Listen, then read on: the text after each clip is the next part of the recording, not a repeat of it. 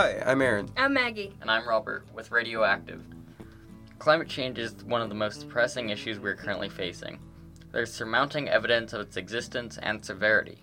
The only thing there's left to discuss is what to do about it, especially on a local level.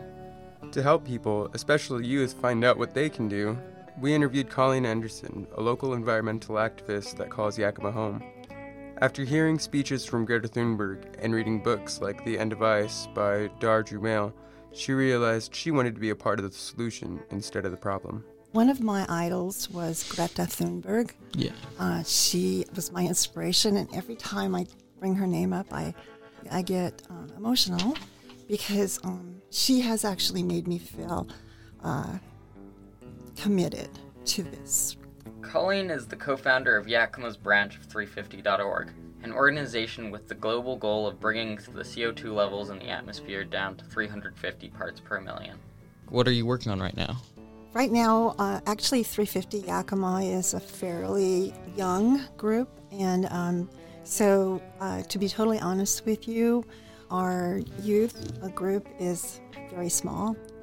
Even though it is an international organization, they're very focused on local work. In conjunction with our national organization, 350.org, we're planning 3 days of strikes beginning on Earth Day, the 22nd of April. Environmental awareness and advocacy is important to today's youth because the policy created today will dictate the course of the climate for all future generations.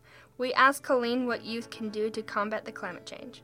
I think the most important thing is raising awareness and educating people as to what's really happening.